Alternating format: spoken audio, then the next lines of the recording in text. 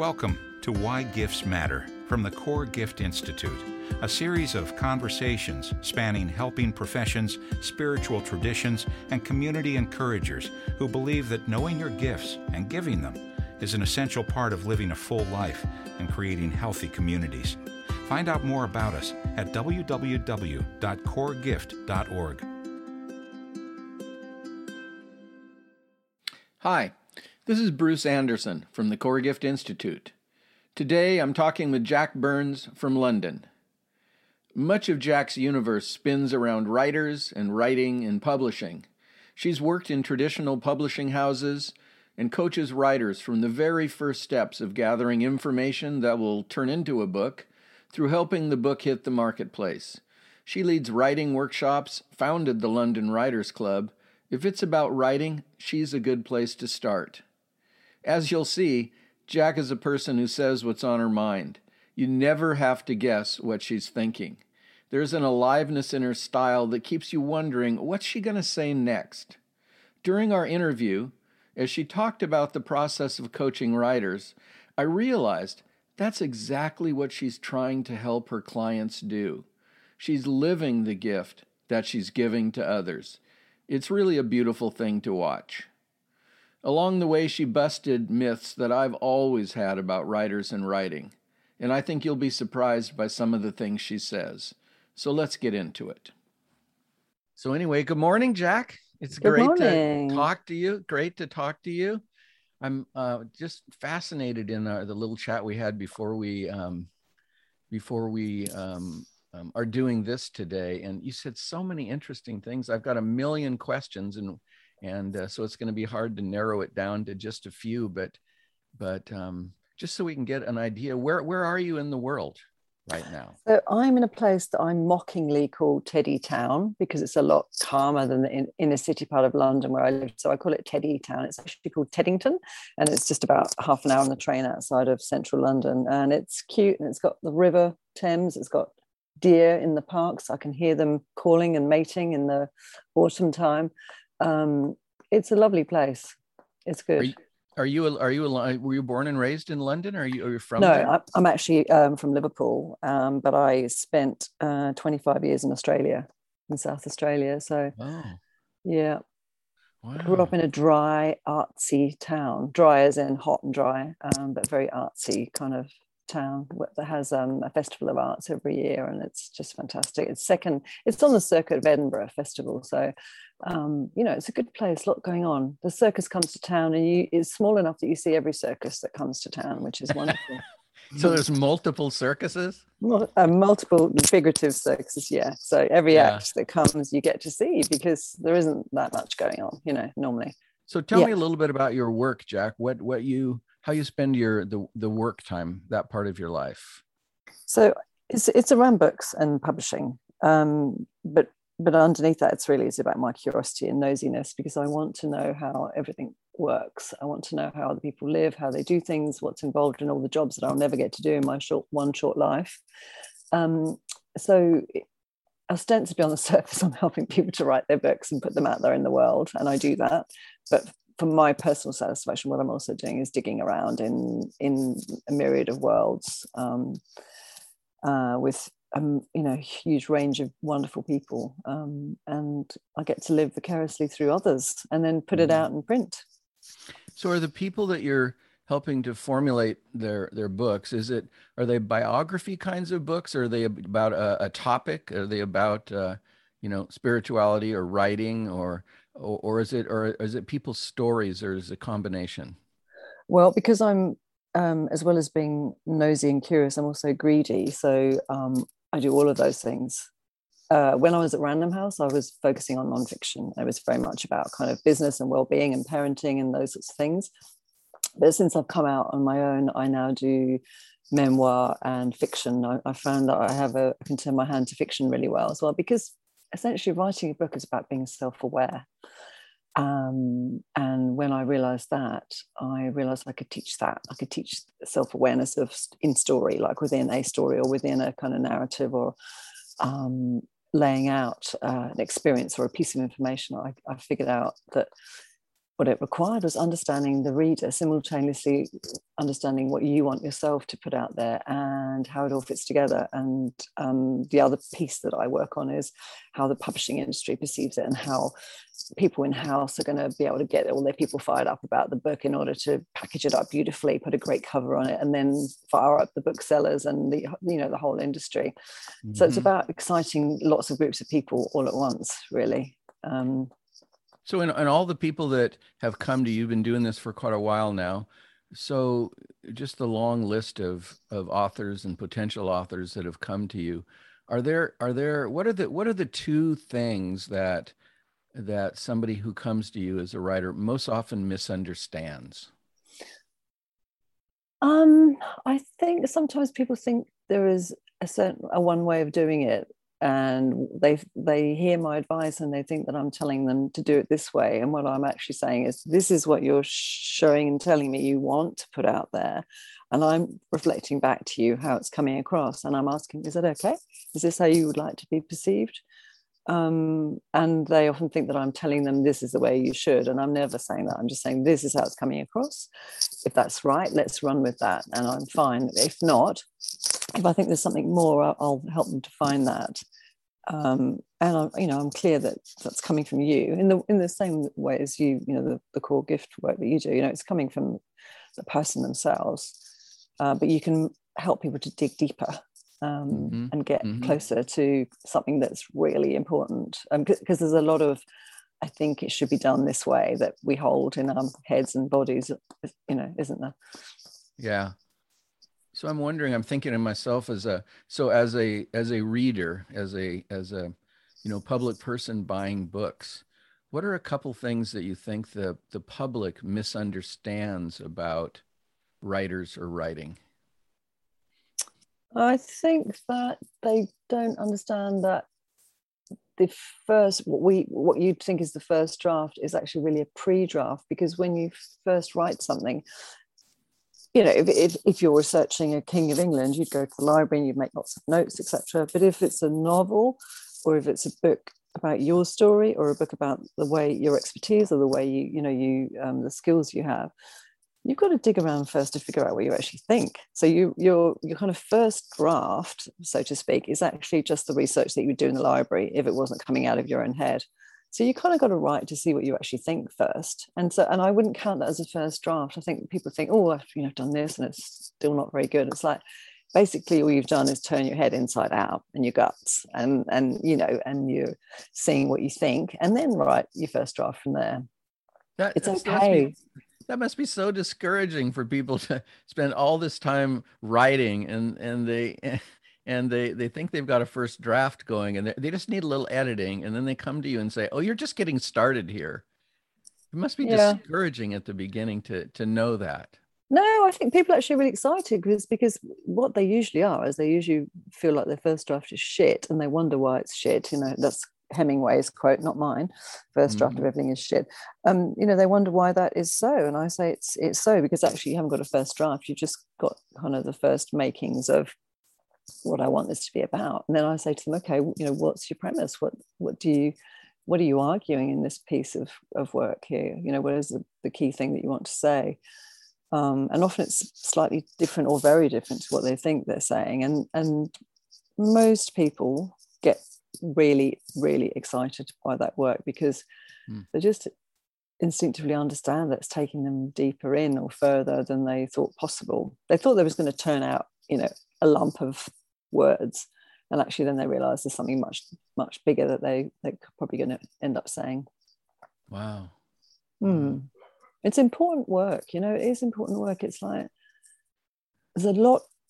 It's interesting when I talk about my work, or when I try and kind of promote it and tell new clients about what I do, I don't tell them the full story, because if I load them up with it's life-changing, what you dig up when you write this book will often mean that you change the way you do your business, how you describe your business. It will change the services you offer, because essentially it's just an expression of some sort of intellectual property of a sort.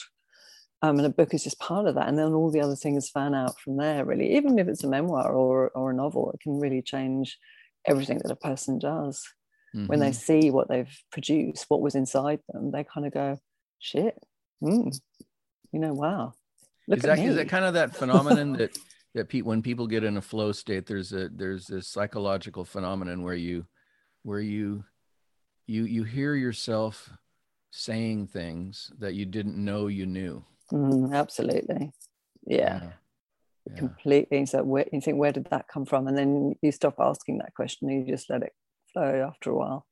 Yeah. So do you think when that happens, some people describe it as it's a subconscious neurological process going on where you can't have in your conscious mind all the time all the things you know, but when you get asked a question or you have to figure something out, you tap into this deep well of facts, and it's actually just a very simple mechanical process in your brain. And other people gravitate the other way, that there's a spiritual dimension to that kind of knowing, that certain kinds of knowing are gifted to you. Do you have what do you think about that contrast? When you were saying that, I instinctively just went to my gut, and all this talk, it was very fashionable about 10 years ago about the second brain being the gut, because I think what happens is you kind of bypass your head or that kind of knowing, and for me it feels like it's flowing from the guts, whatever that is, whatever that kind of space in you actually represents. It feels like it comes from there, some sort of force from there, and it's, if you trust it and let it, it just speaks for itself. So yes, of course, it feels like it's spiritual in nature. Yeah. It's like something you've always known, or you've known before, or in addition to actually what you do in your day job. It's like that. Right. I was just listening to a podcast by a famous psychiatrist person who's trying to help people understand about embodiment practices and mind, body, heart, and spirit, and that kind of holistic thinking. And I really triggered on when he said the brain is the top 3 inches of your body, and your mind is all the rest of it. So can we talk about gifts a little bit? I know sure. that Katie Elliott, fellow Londoner, did a gift interview process with you. So I'm wondering, why'd you agree to do it? What was it about it that got you hooked? If you remember, you and Katie talked on her little, I think it's called Little Challenges, Little Conversations, and it always makes me laugh because actually they're always big conversations, and I think she's aware of that. So you were talking about the core gifts. I was really curious as to what that was, because it seemed very different to the way we traditionally think about, like, I'm good at this, or I'm talented, or special in this way. It felt very different because it felt personal. It didn't feel kind of competitive or comparative. It just felt like it was my thing, and that's, I think, what kind of sparked off the curiosity there. And then also the two of you were talking about how it's this core gift, and it all sounds really cool, and of course we want to know what that is because it's going to help us in some way. But then I heard the opposite of, I don't know, what was it? It was something like there's a flip side of your gift, when you kind of, if you go too far with it, or if you, I don't know, but I latched onto that as well. I can't quite remember how you described it, but it was something about the other side of how you are with your gift, if you maybe misuse it, or I don't think you use those words, but that's how I was hearing it. And so immediately I kind of went, actually, I think I've got a sense about what it might be, because this thing that's really great and helpful in my work and friendships, it's also where I'm a pain in the ass as well. Yeah. Particularly in friendships, so. Yeah, it's like the blessing and the curse. That's it. Yeah. Much more eloquent than I just described. Yeah. Right. So will you share with us what you came up with? Yeah, sure. It's just essentially, and this is maybe a very English word, I don't know, but it's kind of, my core gift is helping others to open their gob. That's an English word, I think. Mouth, meaning mouth. It's in a quite crude way, because it's kind of unfiltered. Because then I say, and speak without artifice. Open their gob and speak without artifice. And artifice is not a word that I ever use. And so that's another thing that made me think, hang on, what's happening here through this process, sort of tapping into something further away than I normally reach, because I'm reaching words that I wouldn't usually use in my daily life. Yeah. And it kind of went on. I give it by helping them to see who they really are and what's right for them, see how all the things they love fit together, to act from their gut and to connect with an elemental force, never use that expression, that transcends their petty shit. So that's apparently my core gift, and it feels right. Wow. So if you wouldn't mind, so read it once again without all the editorial. All the bits and pieces. Just so I can hear it. Yeah. For me or for the others? The purpose version or the personal version? The whichever one you want. Okay. My core gift is opening my gob and speaking without artifice. I give it by seeing who I really am and what's right for me, seeing how all the things I love fit together, acting from my gut, and connecting with an elemental force that transcends my petty shit. Wow.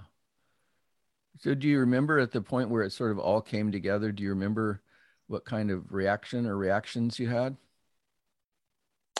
Quite strong ones, really, because of course that in some ways sounds fabulous, but I can also see where all the conflict has kind of come in my life, and where the kickbacks from that kind of what would you call it, unfiltered being in the world, and I encourage my clients to produce that work for themselves as well. I help them in writing books. I help them to do that, to speak their truth in a book and to kind of put it out there without any nonsense in the way. We can tidy it up if they want and make it fancy or smoother, but I try and get them to get to the truth. I had a strong reaction, because I thought, well, God, that explains why some people push back at me, because I'm always prodding them to open their gobs and to, transcend the shit. Like I'm a nightmare dinner party guest, because I want people to have deep conversations. I don't want to talk about how the kids, fuck off, how the kids, I can't be bothered. I mean, I will ask them how their kids are, but I don't want that to be the main conversation. Yeah. Exhausting. Don't sit next to her. She's exhausting. I can imagine them all thinking, You get increasingly less dinner invites over the years. Oh no, they do like me. They just know who to sit me next to now. Yeah. You end up with a little sign on your front door saying, "I'm available for dinner if you'll have me." As long as you don't mind it being disrupted. Yeah. Huh. So how does your gift help you primarily in the work that you're doing? I think it's that I don't accept the first answer I'm given. When people say, "This is a book I want to write," I go, "Okay, is it?" And I show them what the book is they say they want to write, and I'll say, "This is the book you say you want to write. What else is there?" And the minute they're away from writing on the page and they're talking to me, they tell me all this stuff that's not on the page. And I, the easy editor would go, "Let's just tidy up this page and put the bloody thing out there." Whereas I'm like, no, the stuff you're saying is more important than what's on the page. Because when you come to the page, you behave yourself. You think your English teacher's watching, you think your mum's watching, you think your colleagues are watching. But when you speak, when I ask them questions, I think that's when it really comes out, what's important to them to put out into the world in book form. So it helps me enormously to just have that kind of sense that there's always more to someone, and there's also always a lot they're not saying. And how could you were talking about, you noticed when Katie and I were talking about the flip side of that, the shadow side or the wound side, how can that incredible capacity that you have when you're working with a writer, how can it work against you or against the process that you're in? Well, I suppose I've got to respect that some people just want to keep their secrets, and that's not the book they want to write. I don't think I've ever come across anyone who doesn't want to write that book. I guess I throw up problems because they come to me with a book idea, and I end up saying to them, "Actually, you've got 2 or 3 book ideas here. Now we need to choose." So I sort of, as you say, they think they're closing it down by producing a draft or a book idea, and I'm going, "Actually, no, it's wide open," and I want to keep pushing them towards. I want to push them towards full expression, and that might be too much for some people. Mm-hmm. Mm-hmm. Yeah. It sounds like you're in the, you're not just in the author coaching process. You are, the more you talk about it, the more I see just how much it is a personal development process to write a book too. Yeah, totally. You're not the same person after you've written a book, because you've excavated, in fact, all these things that you didn't even know were there. You've done that. And whatever it is, whatever sort of book it is, I think most people are shocked and surprised by themselves. Can you see that as you're going through the coaching process with them? Are they aware that they're kind of dramatically shifting over that long period of time? Yeah, yeah. And some people in the first session go, oh God, actually, I will deliver the words to you, but actually I'm also going to launch this new program based on the thing we've just talked about that I didn't quite have the courage to launch. And they'll go off and launch an e-course or a new mastermind program based on what we've just discussed. And that's just because what I'm really about is intellectual property and the core work that people do. Mm-hmm. And that core then is expressed in so many different ways. It's not just the book. The book is one thing. So it's kind of like, okay, I can, of course, what I'm developing with you is your core kind of expression of your work, but we also need to remember that we're writing a book here. And because both of us can get carried away with the building the intellectual property. But I'll ask that question at that point. Look, are we going to get this book done, or are we going to carry on looking at how it can expand into all the other forms of services and products and physical things that you want to put out there? I was thinking about writers, and I'm imagining here that writers' gifts, and so I'm imagining that some writers that come to you have gifts in the area of structure and order. They can kind of see a template. Mm-hmm. And they can kind of an outline kind of a thing, and they can write to that. And other mm-hmm. writers come with an imagination and absolutely no ability to put structure to it at all. Is there a do you encounter all that, or do a lot of the writers come with the same sort of difficulty to you? No, it's just as you say, some people are really good at knowing what it is they want to write about, and other people are better at the structure. So I just meet them where they are, and I just show them what it is that makes a really good book.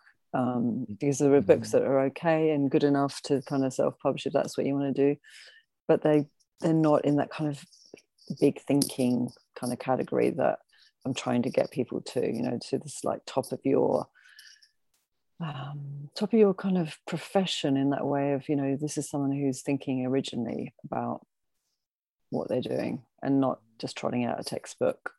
It's fine to write a textbook, of course it is, but the person has to tell me that that's what they want to do before I'll stick to that with them. So a lot of people think of paintings or sculpture or dance as an art form. So do you consider writing an art form? Yeah, absolutely, because you can choose to write in so many different voices, so many different forms, and it's completely a different thing. So for instance, just with the Core Gift, I mean, you could have a book that was just like flashes of inspiration. It was like, daily inspirations for Core Gift thinking or whatever, and that would be like a bit of fun book, and just like a flick the page book, choose any page when you want inspiration. You could have a book that was step by step, 10 steps to establishing your core gift. It could be stories, like 10 stories from the people you've worked with and how they found their core gift and applied it in the world, and that was much more inspirational, like Chicken Soup for the Soul. There's so many different ways of expressing the one thing, and everyone will bring something different to it. Yeah. Mm-hmm. Mm-hmm. Yeah, I'm just so appreciating. There's this thread you've mentioned 3 or 4 times now, Jack, about I love that. I love the British term gob. So you're a person who an American might say you don't have any filters. You just kind of say what's up for you in the moment. So is there looking back in your past, can you see that you Is there somebody in your life that influenced you to be like that? Oh, wow. Weirdly enough, I guess it's my grandma, although I've always been slightly kind of, my grandma's really bloody funny. She's so funny. So funny that when she was buried, there was a huge fight at the graveside because her sons, of whom she had a lot, didn't go to church, and the women in the family did go to church. And so they knew when the priest was saying to put the feet to the headstone, that was wrong. So they were telling the men who were holding the coffin, the head goes to the headstone, therefore the name. The priest was saying, Catholic priest was saying, no, the feet go that end. So the boys were swirling the coffin round and round in a circle like that. And my grandma would have loved that. And the women were all going, no, it's the right way around. And so she was just spinning around in circles. My nan would have loved that. And so she was kind of funny and grumpy at the same time, and had a nickname for everyone. She was, quite naughty. So maybe, I don't know. I hadn't really thought about it before. Wow. That's a visual image I'm going to carry all day, Zach. I know. Just put me in the ground. Wow. She'd have loved it. Yeah. So what kinds of conditions, people or environment, situations, what kinds of conditions really help your gift to thrive when you're really in it? Conditions. I wonder if you mean, so it's attracting the right people, and actually the unfiltered stuff makes that happen without any effort at all. So they're not dressing it up means that it's even easier to attract the right people, because they understand that that's how it's going to be to work with me, I guess. So being around people that have that same sort of approach to their version of the truth, or a completely different approach, but can see that this approach will help them, will excavate the things that they're finding it difficult to pluck out. And does your gift thrive? Does it thrive differently or a lot or not at all when you're with yourself, or whether you're with one other person, or whether you're within a larger group? It used to be when I was just one-on-one with people, but I can do larger groups now as well. Actually, I'm sort of not good at the smallish group. I'm good at the 500 people from the stage, and then the one-to-one. That's how I'm good. Why is that? I don't know. What comes alive in you when you're standing in front of 500 people? I don't know. I guess I see them as a sort of a lump. I mean, I will pick out faces and I can respond, but it feels like a performance, and I feel like I can get away with, much like a comedian would, just throwing stuff out there. I mean, I did a fantastic thing recently. Well, I thought it was fantastic anyway. I enjoyed it, where I said, okay, write on a postcard. And I had 100 people write their book idea on a postcard. And I just went through them all and gave feedback. And I just flung the postcards like that behind me after I'd done them. And I gave quick, like 30-second feedback on everyone. And it was brilliant. And I think I did give useful feedback to people as well, because the whole thing about that sort of brevity, and also the anonymity of not knowing who that belonged to, meant that I could be kind of fierce and truthful. And they felt okay to do that because it was on a postcard and they didn't have to stand up and be seen, to hear that. But it sounds like you're one of those people who, and there aren't really very many in my experience, you're one of those people whose gifts flourishes most at the edge of danger. Oh yeah, probably. And when the stakes are high, the higher the stakes, the more you thrive. Yeah, I'd say that's true. That's quite exciting. Have you always been like that? Were you like that when you were 12? Oh gosh, no, I think I haven't really spoke until I was about 6. No. It takes a long time, I think, when you go through a fairly conventional sort of working class upbringing. I think it takes a long time to get the permission, doesn't it?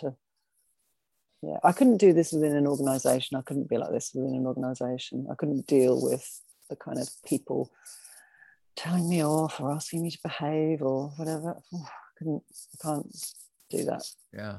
Yeah, I was thinking it'd be kind of a nightmare to be your supervisor at work. Thanks, Bruce. Yeah. You're the kind of person that it's true. You're the kind of person who, I'll bet for you, good supervision is, if I'm your boss, you and I are going to clarify what the next task is, and you're going to say yes, and you're going to go off and you never want to see me again. Yeah. It's so true. Yeah. It's so true. I was just thinking about the first job I ever had in publishing, and I remember my boss saying, look, here's your in tray, and you're not going through it. I'm like, yeah, I'm going through it. I'm just choosing the things I want to do out of there. I'm not going through it in order. Like, that's too obvious. And she was like, oh my God. I just walked away. Unemployable. That's what I am. Yeah.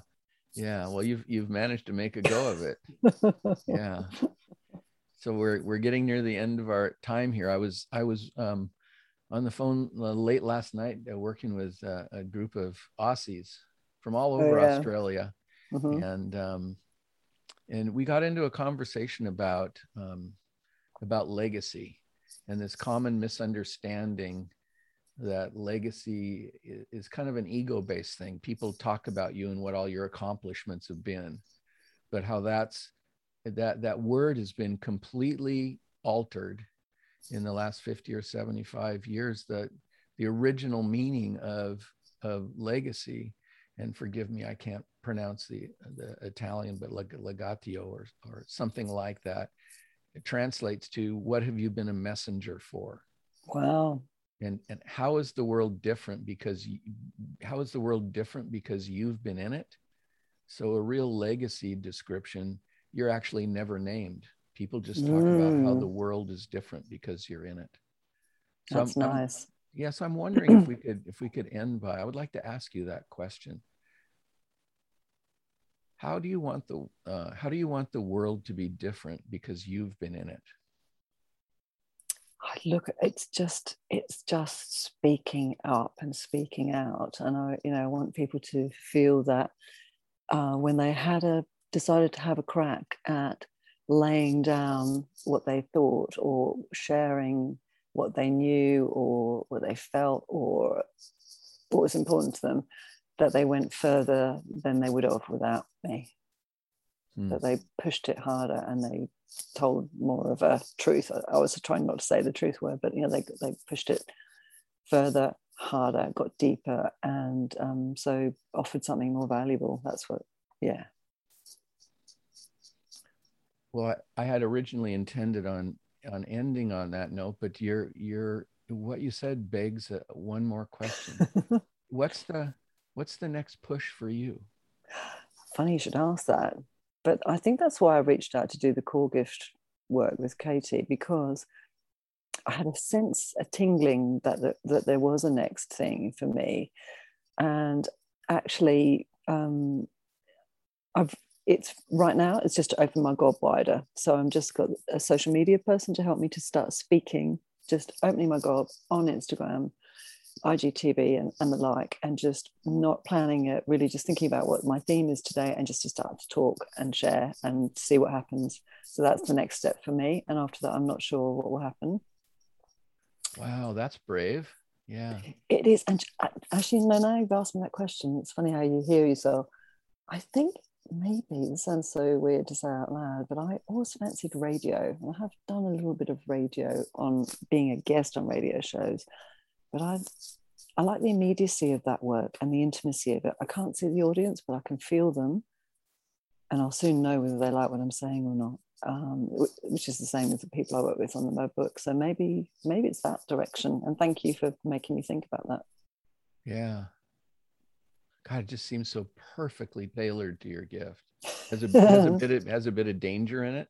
There's a courage and there's a forthrightness to it. It just sounds so you, Jack. That's great. Oh, that's so exciting. Actually, funny when you said that, I was also thought of that movie. Remember that play Misty for me, but that's going off in a totally different direction. That's scary. Yeah. No, I love what you've said. Rein yourself in now, Jack. Rein yourself in. Yeah, I'm not going to murder anyone. Yeah. Well, that's a great place to end. We'll end on that. We'll end with the word murder. How's that?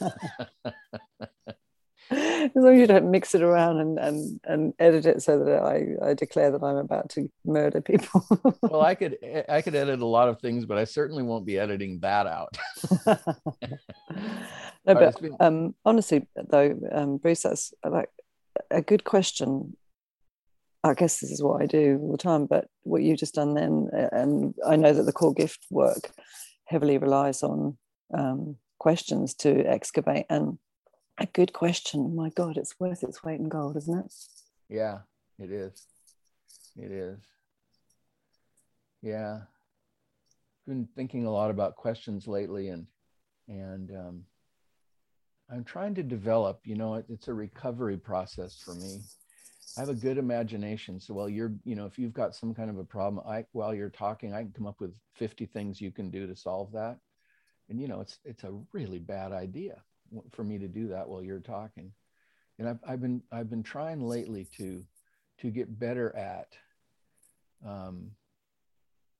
asking you a question. And the image that I have is that the question actually floats into the space between you and I let it go, and I'm completely unattached to feeling like you should respond or it should affect you in some way. That it really is. It's kind of a deeper level for me of an open-ended question, but it's the releasing part that I think is so hard for humans. We so much want to affect other people. One of the powerful ways we can do that is by questioning, Yeah. It's funny how when those questions pop up like that, and it's kind of in the middle there. It's funny how sometimes with the right pause, both of you act as if that question, carry the conversation on as if that question was actually voiced, as if it was spoken when it hasn't been, but it's, yeah. Huh. Yeah. You must be good at questions, because it's your life kind of revolves around that when you're working with writers. It's, carefully placed question. Yeah. That'd be an interesting thing for you to write about, the kinds of questions that you've found to be most powerful when you're working with people. What really opens up their gob? That's brilliant. I am working on something called it's kind of fill in the gaps. So it's lots of multiple choice and questions. But I could definitely work that into that book. Yeah. It's almost like it's stealing off a children's book, which is a kind of you choose which bed would you want to sleep in, which job would you want to have. It's like a grown-up version of that to help people get to. So I've been working on that for 3 years now, but I'm going to pick that up hopefully this month actually. So brilliant. Okay, I'm going to try for it now. I'm going to try for a second ending, Jack. Okay, go on. All right. So just great to talk to you. I really appreciate your heart comes through so strong, and your imagination is you're such a curious person. It's just great to follow you along and see where the paths that you go on as you're answering a question or thinking on your own. So I really appreciate the time. Oh, I'd love doing it. It's great. It's great to feel that the stuff that isn't tangible suddenly becomes very tangible when you're having a good conversation about it. Yeah, absolutely.